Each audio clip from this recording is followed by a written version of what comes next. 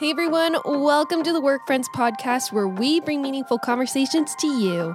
I'm Jen Brubaker and I'm here with my co-host, work and real friend Ainsley Stanley. This season, we are inviting you to experience Rhythms of Grace, a season dedicated to discovering spiritual disciplines and learning together how to connect with God and enjoy being in His presence more. Today on the podcast, we have Connie Meyer, Pastor of Outreach and Implementation at Glencairn Church, and someone that you'll recognize from our Dead Mentors episode. Today we talk about sacred pathways with Connie. Even though we aren't considering this an official practice for the booklet, we want to spend some time considering how we connect with God. The beauty and challenge of spending time with God is that we all connect to Him in different ways. Sometimes things are a discipline we need to work on, but we can also learn how we're wired and use that to find freeing and life-giving ways to spend with Jesus.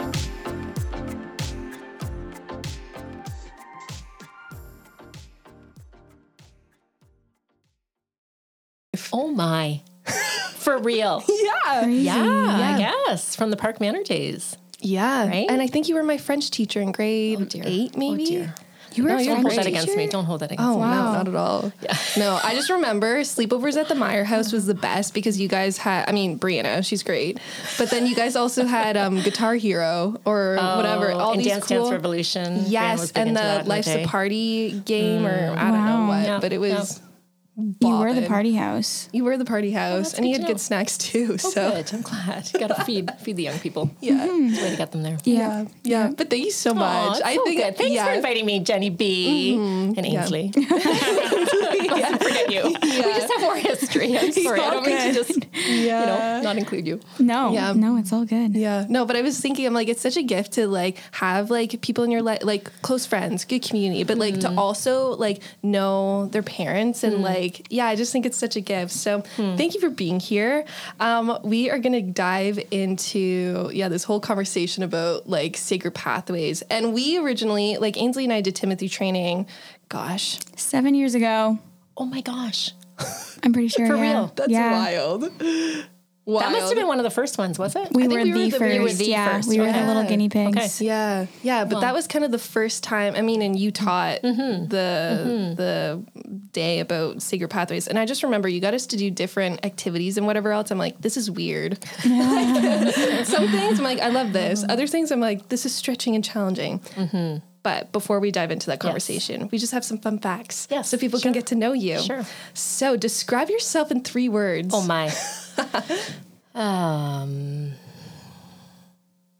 Extroverted.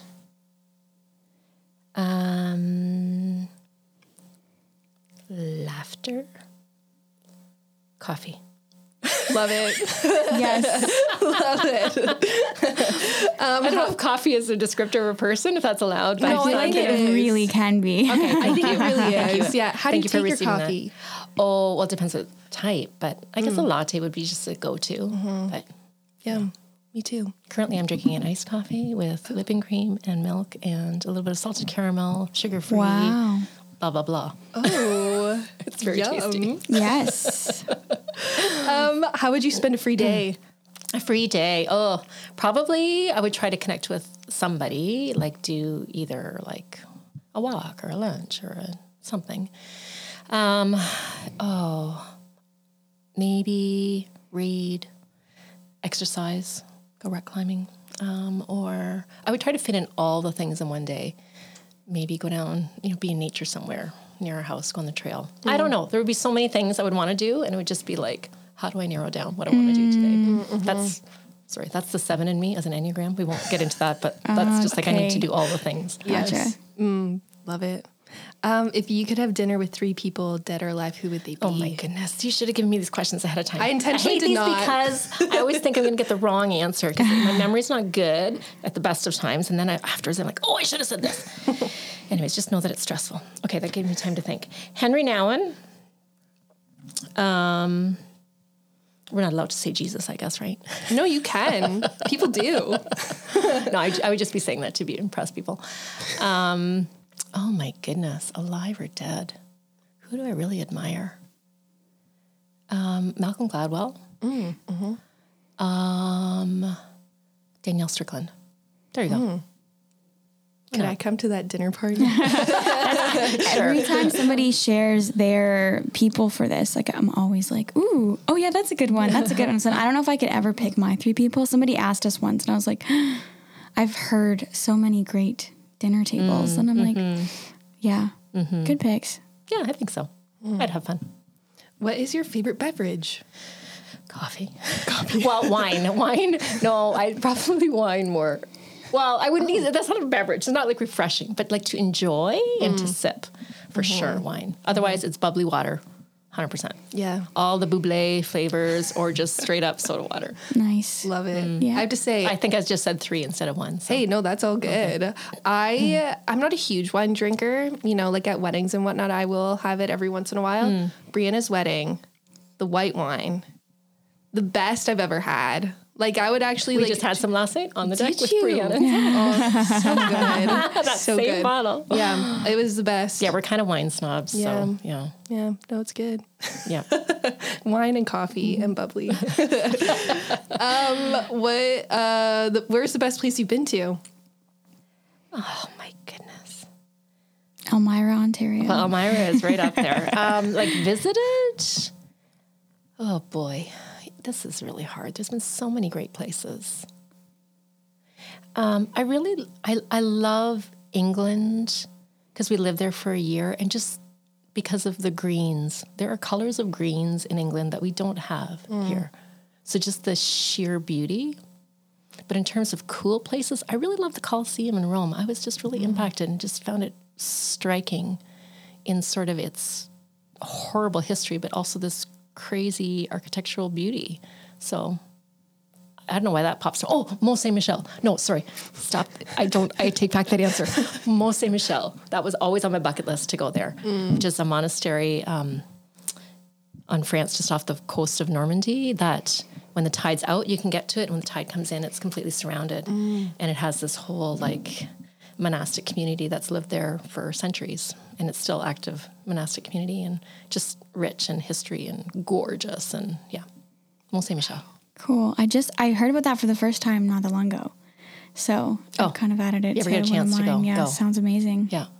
And a whole crazy sort of like weird superstition about this sand that's all around it. Like people actually, it's almost like a quicksand, certain Okay. parts of it and the ways that the tide affect it, that in the past when people make their pilgrimage to Mont Saint-Michel, some people would die because they get stuck in this like quicksandy Wow. stuff. So it kind of became this kind of weird, horrific place where people died on their pilgrimage to this place just because they wanted to go there for prayer and to meet God. So Cool. anyways, but you won't die if you have a guide to help you. on Okay. the quicksand. Okay. Good to know. Oh, good good. to know. So tell us about yourself and what life looks like for you right now. So I am 54 years old and currently a pastor at a church in Kitchener. That has been a new journey for me. I've only been there for a year and a half. Prior to that, I was a teacher and so it's been a big shift vocationally. Have 3 grown kids, 1 grandbaby, great husband of 34 years. Had to do the math there for a second. wow.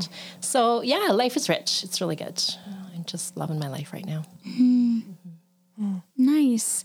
Well, before we get started into chatting a little more about Sacred Pathways, just want to get a little bit of a snapshot of your sort of faith formation and faith journey. So just talk to us about a few of your sort of pivotal moments on your faith journey. Yeah, I was thinking through this. You know, I want to just give snapshots because we're not going to get the whole history, nor do you want to hear the whole history of Connie Meyer. Accepted Jesus at a really young age. And then sort of as I started hanging out with my now husband, we did these things called the theater, where one of our friends worked at a local cinema. And once the cinema was closed, a number of us got together in the theater and spread out all throughout the theater. And we'd talk about really deep, like spiritual questions. Like somebody would go up on the stage and throw out a question about God or Jesus or whatever. And we would like literally process for hours together. I just remember that being really central in helping me to form my own understanding of who God was and making my faith really my own.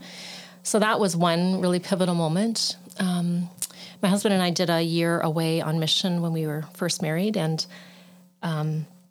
again, hugely formational. 2 kids from KW to learn about the world that's much bigger than KW and just what God was doing all over the world, and came back and immediately got thrown into like leadership in the church. I ended up leading a worship service that had never been done at our church. They're like, can you start a contemporary worship service? I was 20 years old. I'm like, sure. So like discipleship for me really happened through service and being on mission, right? Like just sort of thrown in. Like, what do I know as a 20-year-old about building team and running, doing a service and pulling people together to do that? So that was hugely formational for me, just to trust Jesus that, somebody recognized something in me and I just got to go for it and trust that I'm being invited to serve in this way for a reason. So, and just to see how God used that. So that was really awesome for my 20s. And then in my 30s, really another pivotal moment was when we ended up switching churches, and exposed to more intuitive and creative ways of meeting with God that I had never been exposed to before. Like I really was raised in a tradition that was really awesome, like foundation scripturally, biblically, but didn't really engage or capture my heart or my imagination. So to be exposed to things like Lectio Divina and, ways of meditating on scripture or using images in prayer or really experiencing God in nature or praying with other people and kind of bouncing off of, the things that they were hearing or seeing. And like, this was all just really new to me and she was so rich. And I just really felt like that was almost like a starting point of like, wow, there are really unique ways. There are new ways to meet with God that I never knew of before. And it's like, this is so fits my wiring. And where has this been all my life, So that was hugely rich and helped actually kind of in a long way lead to me discerning to go to seminary to study some of that stuff, spiritual formation and spiritual direction. I went through my own dark night of the soul later in that decade, where kind of all those really intuitive, beautiful ways of meeting with God were suddenly stripped from me. And God just felt completely absent, felt completely dark.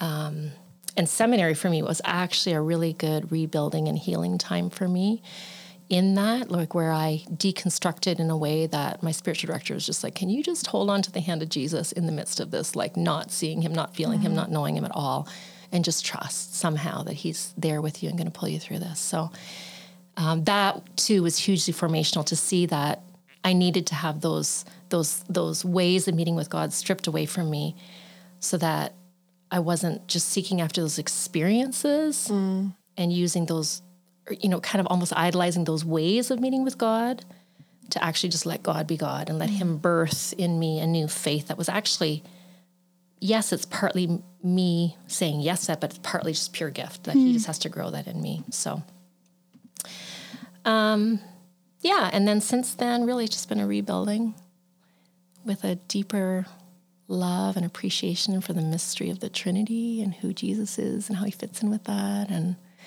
then just the long journey into pastoral ministry has also been a hugely formational thing for me where, really sensed that call like over 15 years ago, but it took a long time for that to come to fruition. So, so that's kind of high level, some of the key pivotal moments for me. Well, you set us up really well for the next question of talking about like, what are sacred pathways? You said it like connecting with God through nature or meditation or whatever. So sacred pathways, what are they? And maybe you could also talk about like where we see them in scripture, history of sacred pathways, all these things. What is it? What are they? Okay, well, let's just start real high level so that we're, because there could be so many ways that we go with this. But first off, that's from a book by a man named Gary Thomas. And I just want to say right off the bat as a caveat, sacred pathways does not mean that there's many ways to God, right? Like Jesus is the way to God. Like we know that he has declared himself as the way, the truth, and the life, right? So I just want to set that foundation, right? That we're not making assumptions that there's a whole whack of different ways to get to God.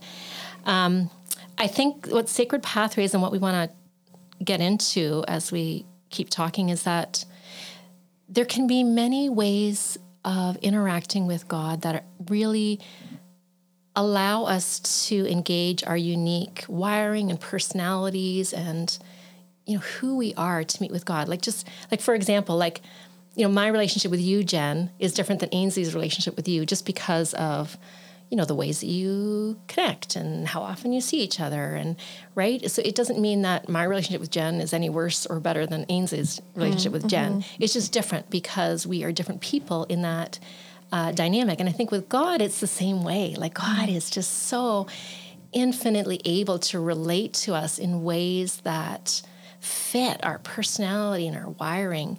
And he loves for us to come to him from that place of just truly being ourselves. So ultimately, it's just practices that allow us to come into this receptive space where God can transform us into the likeness of Jesus. There's not one right or wrong sacred pathway, but we might be drawn to some more than others. We may need to stretch ourselves to try others that we haven't and maybe discover something new about ourselves or about God that maybe we haven't seen.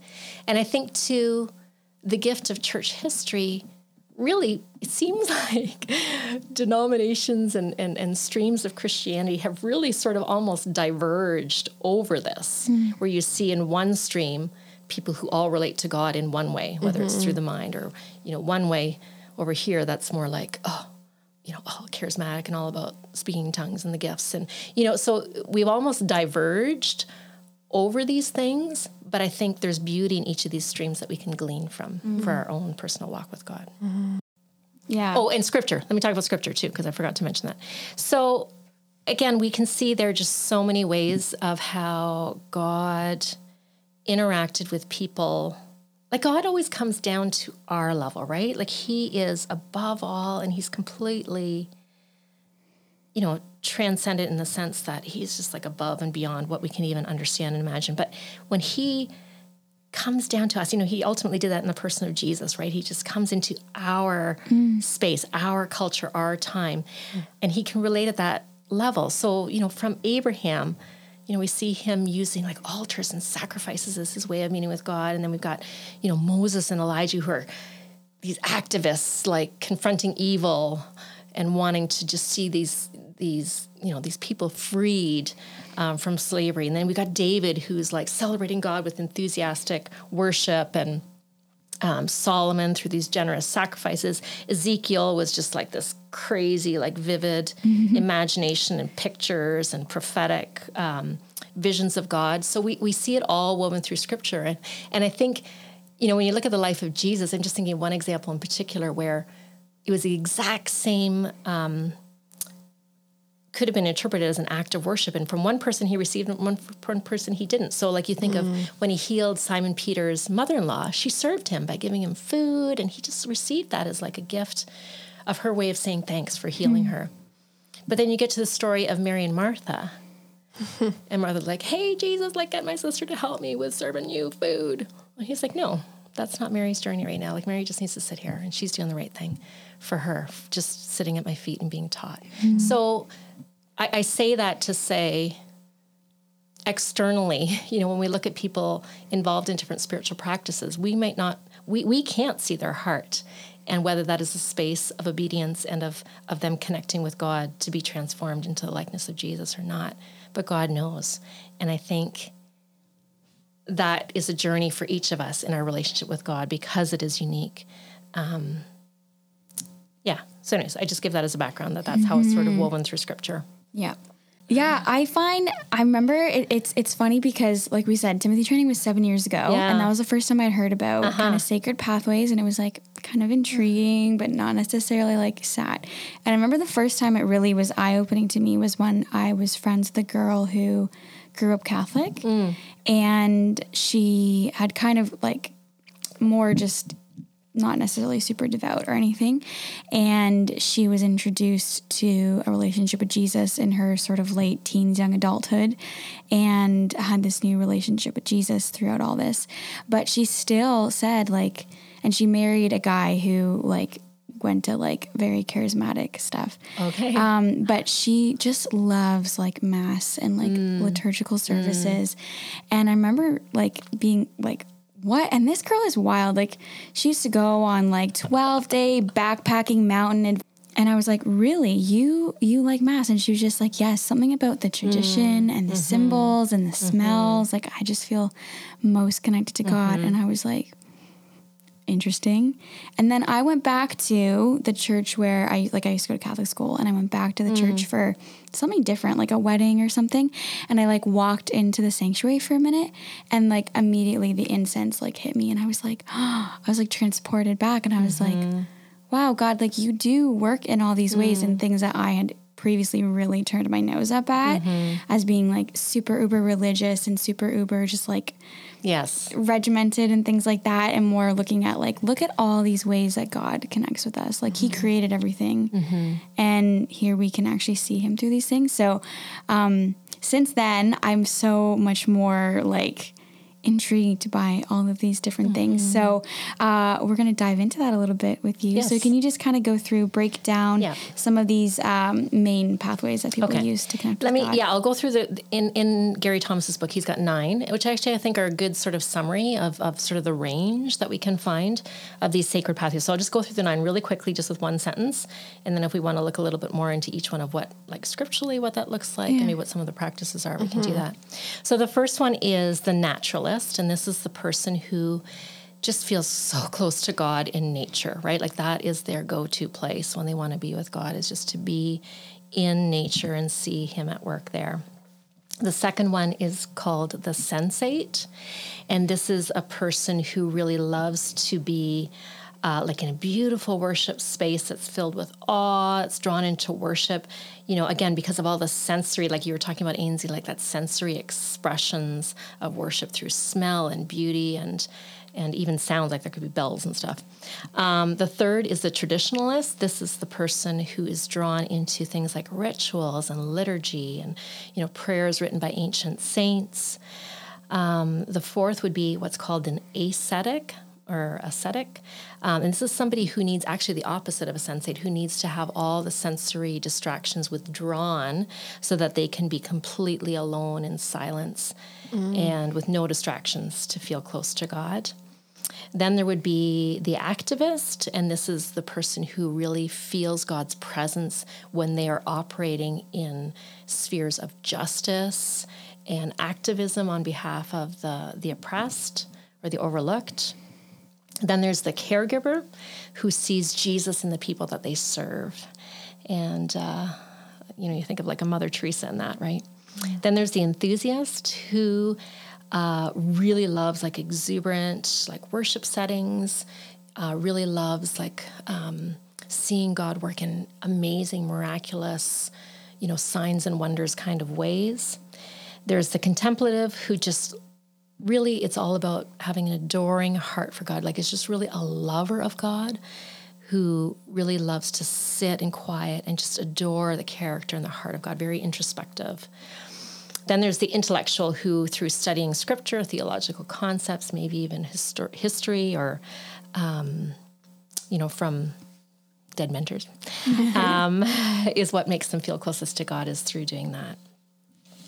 So that's sort of an overview of, you know, some of the categories.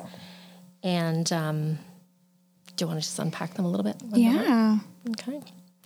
So the naturalist, this is, you know, when you think about the heavens declaring the glory of God, like it says in Psalm 19, this is, you know, a person who really can easily see that in nature, you know, that they see the greatness of creation, and that just shows the power and the infinite wisdom of God to be able to create all this, or maybe the multitude, like just of how much variety there is in plant life or animal life or in landscapes.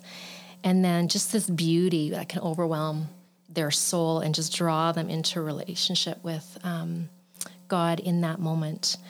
And I think, you know, I also want to just touch on maybe a temptation of each of these pathways. So for the naturalists, you know, that's obviously their way of most easily meeting with God. And again, I didn't say this to begin with, but you may be pieces of a few of these, but you probably have one that's sort of like your like main sort of go-to way of meeting with God. So I'm not saying that you're going to be like funneled into just one of these ways, but you might want to identify sort of what's your base one, and then maybe you have a few others, or maybe there's ones you want to explore and just say, hey, I've never tried something like that. I'm going to try that and see if that enriches my experience with God. So for the naturalist, I guess the only temptation is, well, there's a couple maybe.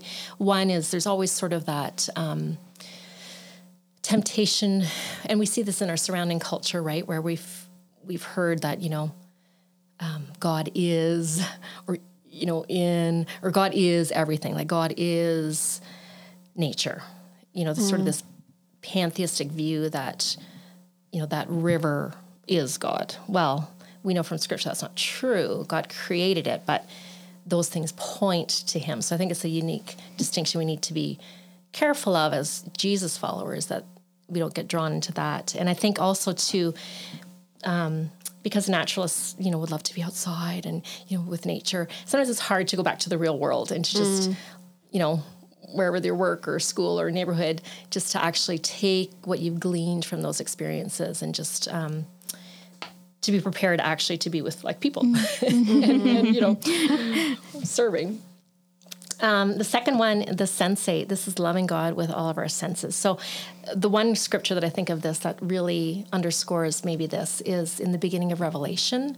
The picture of the risen Jesus is like this really sensory picture of the risen Christ, with like eyes flaming and a sword coming out and like glory all around, and it's just his voice is like rushing waters, and John's reaction was just to fall face down before him. So it's just this really sensory kind of overwhelming experience of who the risen Jesus was. And of course we see other examples of this in scripture.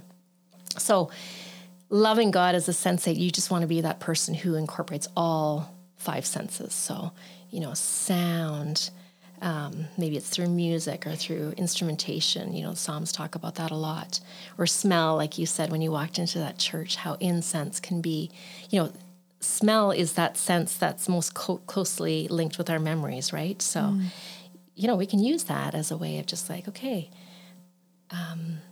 in those worship spaces where incense is used, okay, you were invited in, like, and incense was often seen as like a, the prayers rising to the throne of God. Touch. We see this in the Old Testament where, the blood from the sacrifice, Moses touched that to the earlobe and the right thumb and the right toe. And like, so it's really a tactile experience of being consecrated to God for service. And sight, of course, we all know a huge portion of our brain is dedicated to processing visual information. So, we can use that in worship. And taste, why not? Why not use taste as a way as a way into God? The symbols in the traditional Seder or Seder meal, the lamb, the unleavened bread, the bitter herbs, they can reflect a piece of the heart of God, right? That, bitterness, things in our prayers that are unanswered, and sweet things remind us of God's goodness. So the sensate can just draw on all those things as a way of worshiping God. And I think they need to be careful of just allowing those sensory experiences to replace, worship for the true God, like to not get focused on that so much and what's happening in their bodies, but to be cognizant that it's God who they're worshiping. And they can be misleading too, right? Like if they're not linked in with sort of our will. The third one, the traditionalists, these are those people who really love to use, ritual, symbol, and sacrifice as tools to remind them over and over again to come back to God. Like even Jesus himself modeled this by it was his custom to go to the synagogue, right? Like he participated in the rituals of the faith community. And it was a way to distinguish between the holiness of God, and the common and the everyday. So rituals could be things like, using the Book of Common Prayer, or having a rule of life, or maybe you have, scheduled prayer times. Maybe you're just that type of person who's wired, who loves that familiarity and rhythm, or symbols, that help us to preserve the memory of what we've learned in Scripture. Like you see, Moses in the Old Testament raising that bronze snake on a stick, to remind people, look at that, you can be healed. When you look at that as a symbol of God's victory over ultimately Satan. And then sacrifice, and I think in this case, you could use like Lent as an example of that, where you have some sort of mini sacrifice that you participate in for those 40 days leading up to Easter, just as a reminder of Jesus' great sacrifice for us. So those can be tools into meeting with God. And I guess the temptations there for traditionalists might be just serving God without knowing God, like going through these rituals with no real heartfelt experience of encountering Jesus. And maybe, we'll just leave it at that. The ascetic, this is the person who really likes simplicity, unadorned, sort of a lack of sensory stimulation in worship. They love kind of being removed from those things that might distract them from worshiping God. Think of John the Baptist, right? Who was really an ascetic, like he wore whatever those crazy clothes were and ate locusts and honey, and like that's a very terrible way to eat, but that's what he chose. So solitude and austerity and strictness are sort of the rules of the ascetic. So solitude, like just really seeing that as a discipline of being away from people in order to meet with God. And austerity means shutting out sensory distractions that keep us from God. So there's a story of the mom of John Wesley, one of the great fathers of the faith, who had, 17 kids. I think she had 17 kids. So she was a busy mom, right? But her ascetic practice was she would put her apron over her head when it was time to pray.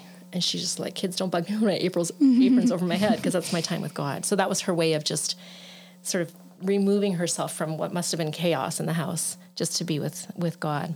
And then strictness. What I mean by that is really the ascetics really like to stick with what they've chosen. I think of a man that taught a course at the seminary I went to. He came in from Ireland for a week. And one of his ascetic practices was whenever he received a gift or something was given to him, he had to give something away. So at the end of the week, somebody in our class gave him like a T-shirt from the seminary or whatever. And I don't know I can't remember if it was in that moment or later, I heard him say, I don't know if they know I have to give something away now. So he had to figure out what he was going to give away because he received this, because that was his ascetic practice. He didn't want to have a lot of things in his life. So I think the temptation for those folks is really overemphasizing that personal piety, that, they might view themselves as being better than others because they've stripped themselves of so many external things. And I think that can be a real temptation for those folks. Okay, a few more here. Activists. Those are the people who stand up for righteousness in hostile places. And of course, we have many examples in Scripture, like Elijah, his confrontation with the prophets of Baal, and how he stood alone against, those 450 other people who in opposition to God. And I think, those kinds of ways, like the activists are naturally those wired to find those places where they can stand in solidarity with the oppressed and work toward seeing justice happen. So they might be involved in spheres, in the arenas and sectors in our society that work towards those goals, but they might also do it really actively through intercession or praying through their neighborhood, or Karl Barth, the great theologian, talked about having your Bible in one hand and the newspaper in the other. So kind of like using intercession as a mean of instigating change that needs to happen for the kingdom.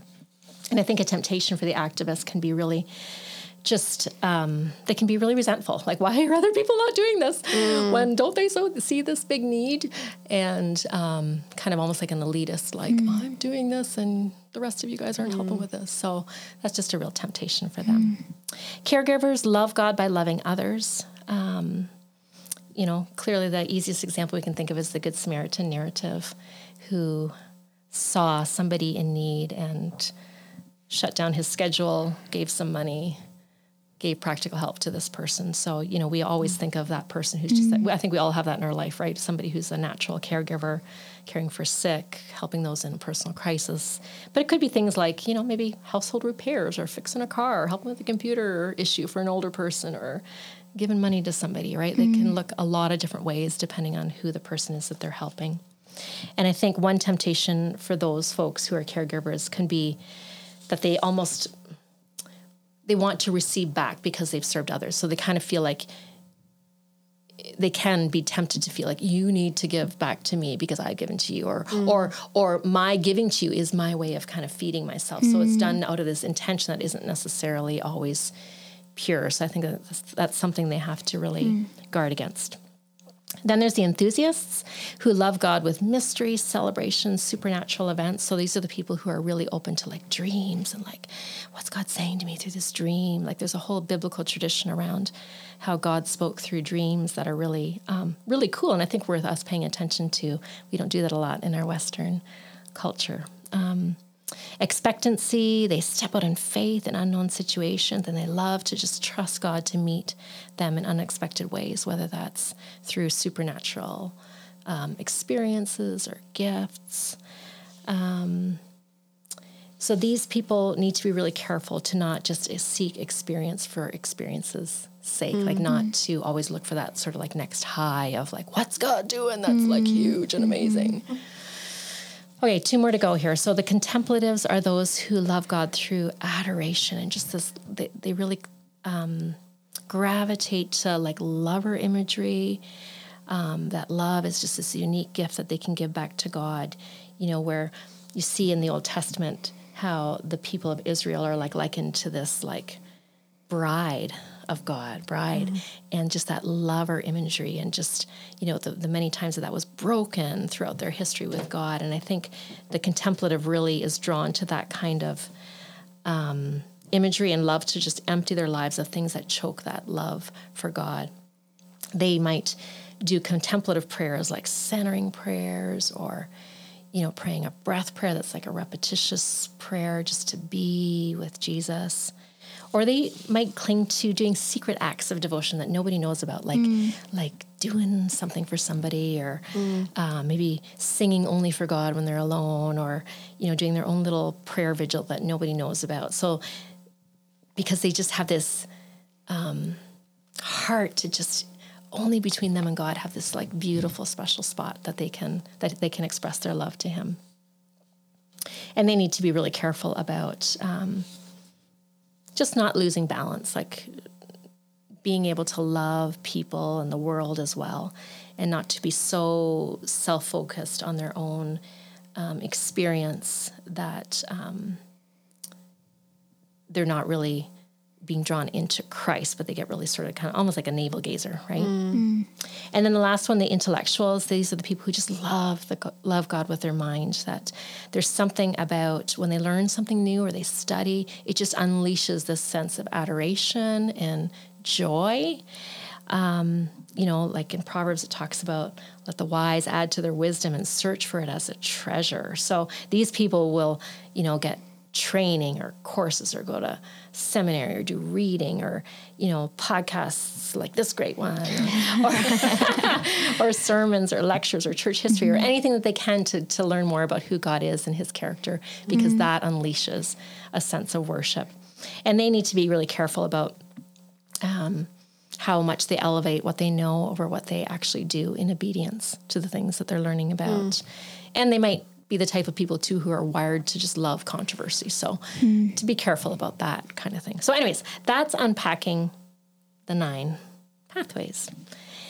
And I think it's helpful to know that because, like you said, Ainsley, when you meet somebody who's from a different tradition and they really value that, and you kind of see it as like, ugh, I'm not sure if they're a Christian, or I'm not sure if there's any life in that. To hear from them the ways that is a pathway for them to meet with God, I think can be humbling for us in a way that we need to be. Yeah. Like we each need to look at our own tradition of what we've been raised with, if you've been raised in the church. And if you haven't, maybe what's been your first exposure to Jesus and the people that formed you in that, because that'll be sort of your natural, I guess that's how you meet with God. Like, you know, quiet time. I got to do a quiet time because that's apparently what you're supposed to do is, you know, if you're, you know, you got to read your scripture for X amount of verses and you got to pray for X amount of minutes, and that's what you got to do, right? And I'm not saying that's not a good thing. Those are great spiritual disciplines, but to maybe branch out and try some other ways of meeting with God that you haven't, and I know you're going to explore that with future guests, I would really encourage people to do that, because you might find something like, whoa, this is amazing. Or you might find others like, oh, well, I don't really get it, but now I understand this person better. Like, for example, like intellectuals, that's not my way of meeting with God. Like, I'm not a study and like, you know, it unleashes like this beautiful adoration for God. It just doesn't. It's just hard work for me. But I have 2 friends in my life who this is the way they meet with God. You know, when they talk about, oh my gosh, I did this Bible study and just blah, blah, blah, like all this stuff about Jesus. And it's just like, wow. And it just shapes them as a person, and it shapes their level of obedience. It's like, oh, okay, that's good. Like, that wouldn't be what I would do. Like, I wouldn't necessarily participate in that study, but I can appreciate now how that means so much for your personality and the way that you're wired. You know, so I think, yeah, so to try some for ourselves, but also to give space that the ways that other people meet with God, like, ask them, like, how does that draw you closer to God? Like, how did you meet Jesus in that when you know, were in that church with the smells and the bells, right? Yeah. And I think you can be surprised with what they would have to say, and just the ways that it's rich for them. Yeah. The thing that's standing out to me, and I know this, but it is a thing that I need to remind myself of, is like, Jen, it is okay that you don't connect with God in XYZ ways that so-and-so does. Like, it's not like a comparison thing. Like, I think as you're diving into these 9 pathways, it just is a reminder that there's so much freedom and so much, like for me anyways, it's like, it gives me permission to do the things that I know that I love to do, and the things that I know that the ways that I connect with God, and it's okay that it's not other things. And yet, like, being challenged by other things, like as you're talking about, I forget which one, but I remember when you did this with us at Timothy Training 7 years ago, that still blows my mind. It's crazy. You made us, there was like a couple of stations, one of them where we were by ourselves and we literally were sitting in the grass for half an hour, and you're just like, just here for God. And I'm like, this is before I never practiced like silence and solitude, or even just like be aware of the sense around you. And I think that was the first one. I'm like, oh boy, this is going to be like a full 2 hours of just like trying weird things.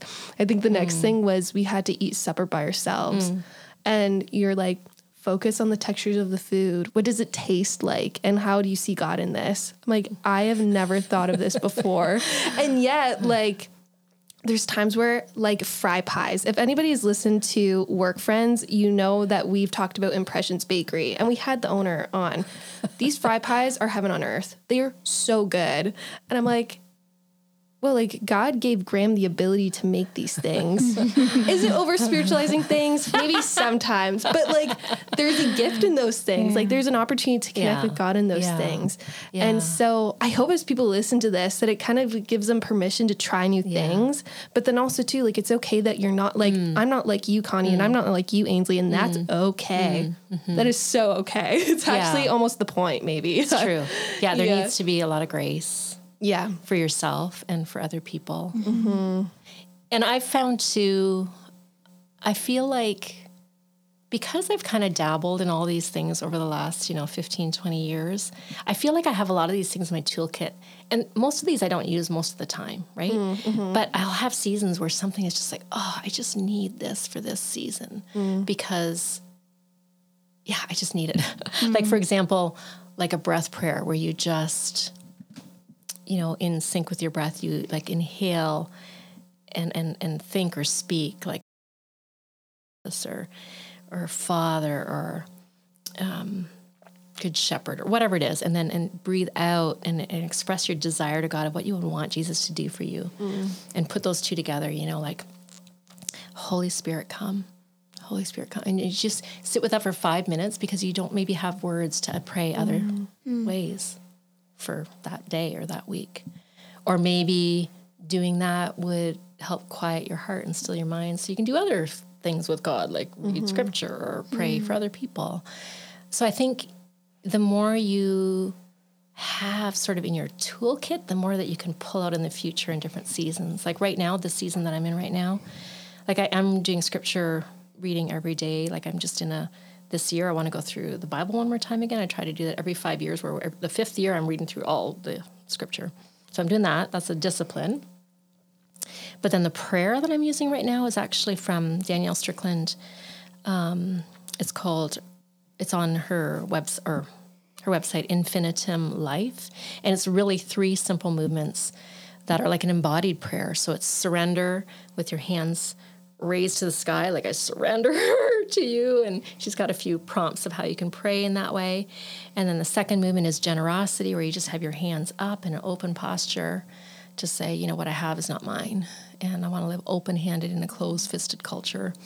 And then forward, mission, to embrace the mission of God and whatever that means for you for that day. And I've just found that rhythm really helpful to sort of ground a way of praying that's also super relational and super open-ended, that just gives me, kind of a structure, but also just a way of just being with God, to allow him to speak and allow me to speak to him about where I'm at today in this moment. So that's just a rhythm I'm using right now that I've found helpful. But if I hadn't branched out and tried a bunch of things, like, I wouldn't know what to draw on. So, maybe you're in a season of experimentation where it's just like, I just want to try a whole whack of these different things.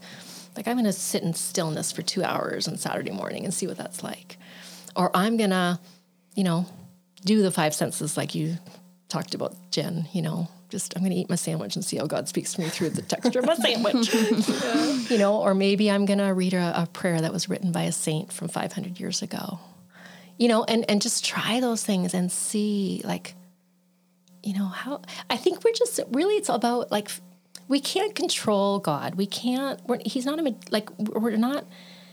somebody that we can summon by magic, right? Like, we're not magicians who can just summon the presence of God. But what we can do is provide an open space within ourselves to receive him should he choose to show up in that moment. And I think that's what these things can help us to do. When we find our sacred pathway and the ways that work with our personality and our skill set and our makeup and our just who we are, when we find those ways that just feel the most natural and comfortable, and we engage in those practices, God shows up often. He doesn't always, but often he does. And I think that's the beauty of just experimenting with this and just trying things out. Really good. Yeah, I think it brings it down to not just like, you've kind of got, it can be a little not overwhelming, but just there's a lot, right? There's so many different things in understanding that. But I think too, like, I always like, whenever I approach these kind of things, of looking at it as an invitation. Like, it's not you need to do these things. It's an invitation to discover more about God. And as seasons change and you feel farther and closer from God, to have ways to experiment, to explore, to learn more of a depth of God, as well as learning more about yourself and who God's created you to be. Can you just talk a little bit, like, you've mentioned some things about, how you can use this practically and stuff, but how has God kind of formed you through all of this?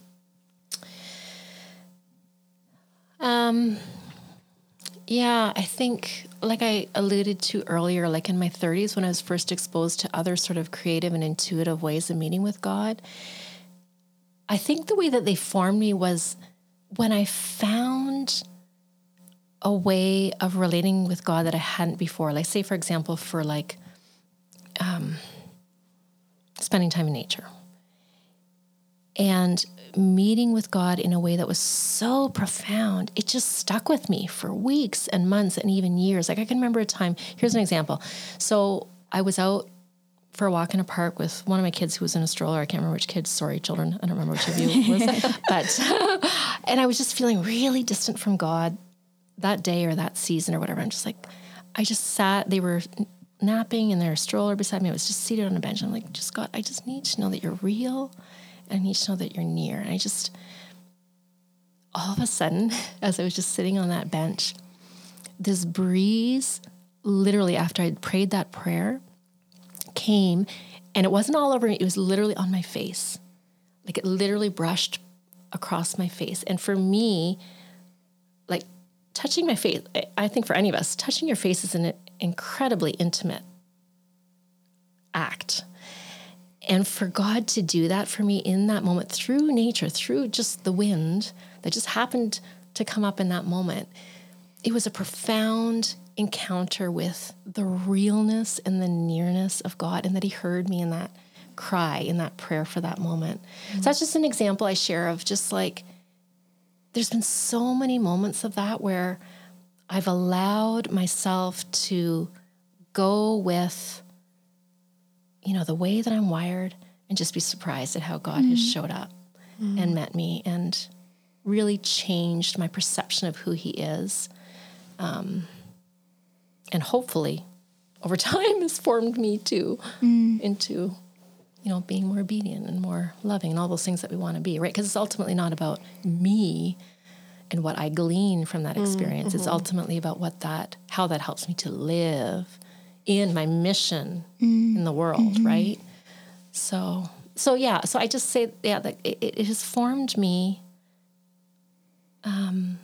profoundly, like to allow me to not apologize for the way that I'm wired, but to see that as a gift and an entry point for a meeting with God. And I think we each have that unique wiring and personality that's not to be pushed aside. You know, I think we look at our personality like sometimes I liken myself to the Apostle Peter, right? Like, who had this big mouth, right? I got a big mouth, and my mouth gets me in trouble all the time. And my kids will tell you that. And my husband will tell you that.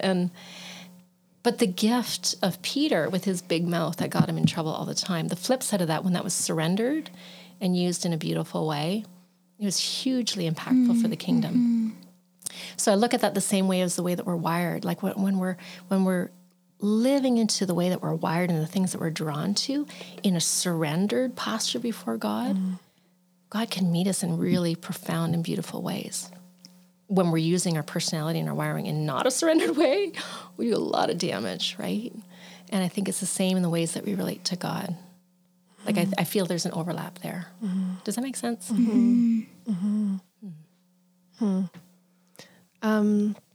I didn't send you this question beforehand, but I wonder if you could touch on, like, I think we can all relate to it, that when we create space and we accept God's invitation and all these things, and we don't hear him or we don't experience him. I'm sure people listening to this can really, all of us have been on a journey in wrestling. How have you sat with that, and maybe just encourage people who are in that space right now as we're talking about, you know, like different ways of connecting with God when that just seems really difficult right now? Yeah. It's so hard, right? Because when you feel like you're kind of keeping up your end of the deal and he doesn't meet you in that, you feel disappointed, you feel alone, you feel, why am I doing this? Should I do this? It's easy to throw in the towel. I think that's where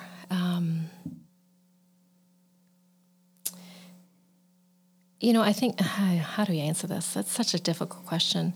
You know, I think we all go through that in different seasons of our life. And I think, Eugene Peterson kind of touches on this in his book, Under the Unpredictable Plant. I know you've had a guest talk about Eugene Peterson in the past, but he basically says, don't give up reading scripture and just praying every day, like regardless of what other spiritual practices you're involved in.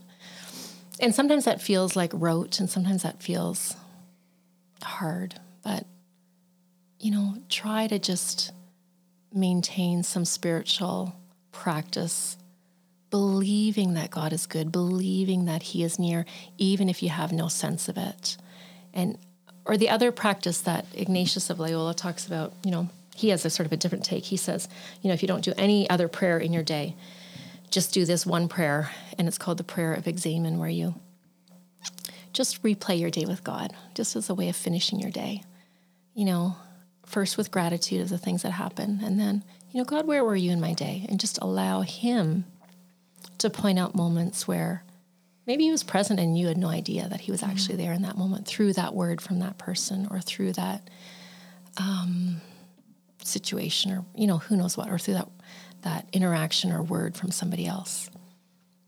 And then you also just look back on your day with God and say, okay, where did I miss you in my day today? Not to beat yourself up, not to be like, oh, I missed you again, you know, like, but just to acknowledge, oh, okay, there was a moment. And why was it? Was it my own disobedience? Was it my not paying attention? Was it just because I was distracted? Was it because somebody else hurt or did something terrible to me?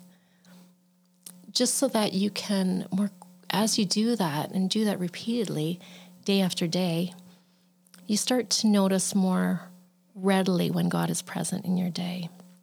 Anyway, so that's Ignatius's ideas. If you have no other way to pray the Examen. Yeah, I don't know what else to say other than, you know, just trust that Jesus can hold your hand in really, really dark places for really, really long times, even if you can't feel it. And if it means, you know, for you doing some measure of deconstruction or reevaluating what spiritual practices you do.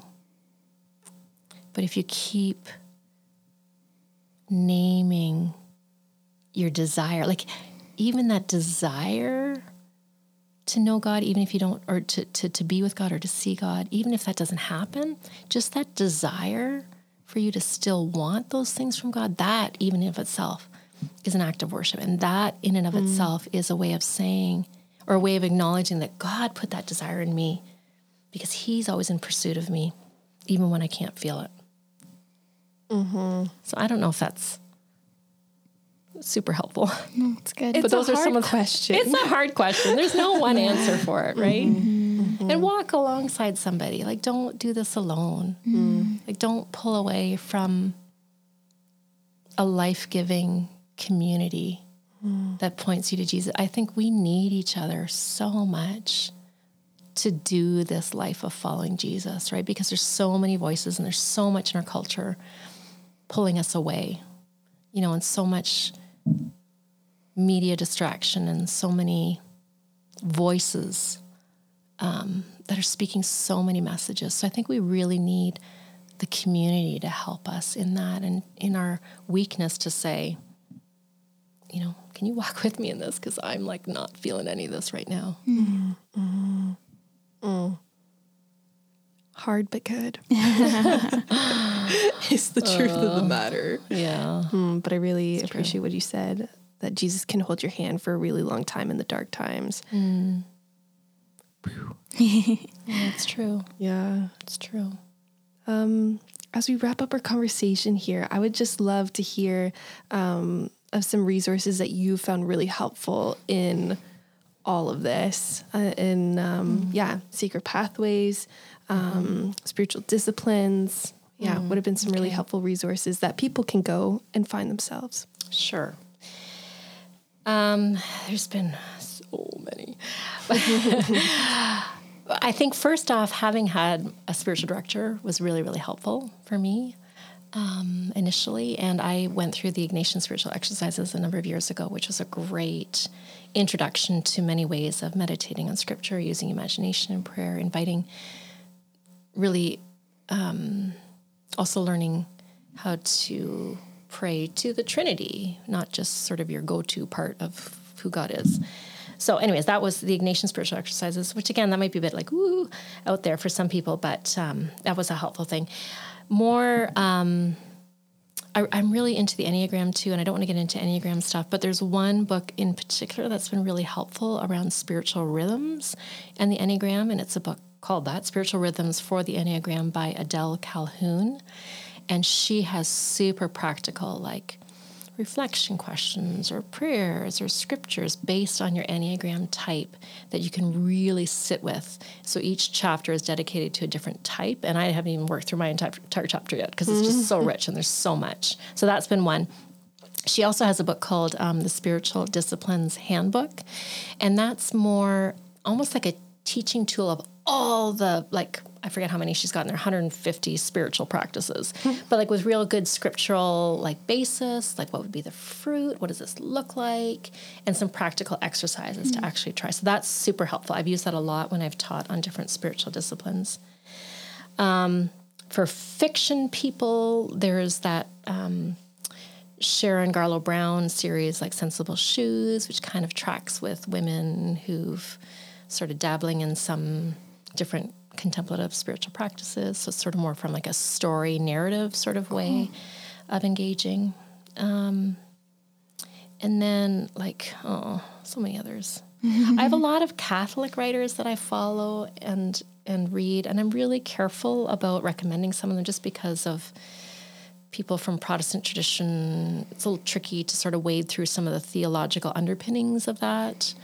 But there's a lot of readers or a lot of writers in that stream who write more on different spiritual practices that we don't have as much of a rich, a rich pool in evangelical circles. But Ruth Haley Barton is fantastic in terms of evangelical writers who really make a bridge between some of these spiritual practices and maybe language that's more friendly to those of us who don't necessarily resonate with Catholic theology. So she's been really helpful.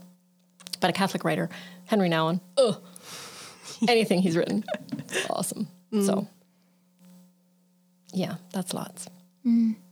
Go check them out. Yeah. That's all of them. All of them. Well, this has been a fantastic conversation. We can tell your gift in teaching kind of comes out really well. I feel like we've gotten so much good, practical heart combination teaching here. Is really good. And just to end off, we ask every guest this, and that is, what's the best piece of advice you've been given? Yeah, I know you sent me that question ahead of time, and I really hated it. We love I don't remember all the advice that's been given to me. So I'm going to go with one of the most recent, because that's what's been sticking with me lately. Most recent in the sense of it was 2 years ago, as I was discerning heading into this pastoral role. One of the gals in our life group said, Connie, you need to wear the mantle. And that's kind of a weird piece of advice, wear the mantle. But what that comes from is when Elijah raised up Elisha as the next leader and kind of put his cloak, his mantle onto Elisha. So it was this handoff. And not that somebody specifically was handing that to me, but it was like, for good or for bad, wear this vocation, wear who you are and what you've been called into as a new pastor. Be a pastor. Because I was like, oh, I don't know what I'm doing, and kind of shrinking back. But for good or for bad, because it's both, when you see the mantle, not that I physically wear, I'm not part of that tradition where I physically wear something that delineates me as a pastor, but it was more this live into the vocation you've been called to with confidence that God has put you there. So wear the mantle. That's been really good advice I've been trying to live by lately. Connie, thank you so much. As a sentimental gal, that this moment was coming the whole time. But yeah, thank you so much for joining us today. But I just thank you so much for being an example worth following. Like, I've known you since I've been 11, and for a while you were Brianna's mom. But I just so appreciate your wisdom and your guidance and your genuine care. Like, I saw you at a Stag and Doe like a couple months, and I'm just like, you're like, how are you doing, Jen? I'm like, all of these like difficult, hard tensions and whatever else. And you're so much more than just Brianna's mom. Oh, thank you. So yeah, thank you so much. And you're more than Brianna's friend. Oh, thank you. Yeah, thank you for your wisdom, for your and I'll heart. remember your name, I promise. Gord, maybe if you listen to this, hi, I'm Jen. Love you, Gord. You have been at your house. So funny. Do you want to come live with us? And then maybe he'll know who you are. Maybe he'll remember. That's true. Maybe. That's true. So funny. But thank you. Yeah. I really appreciate Thanks it. for having me. I really appreciate your time. And I appreciate what you guys are doing. I think it's a gift to people that you serve. So keep doing it, girls, and bless you. Thank you. Thanks so much for joining us as we practice rhythms of grace together. We'd love to hear what God is teaching you through this season, so please share your journey with us on Instagram or Facebook at Just Work Friends. We'll be back next Monday with our first official rhythm Woo! Get So until pumped. then, Bye-bye. bye. Get pumped.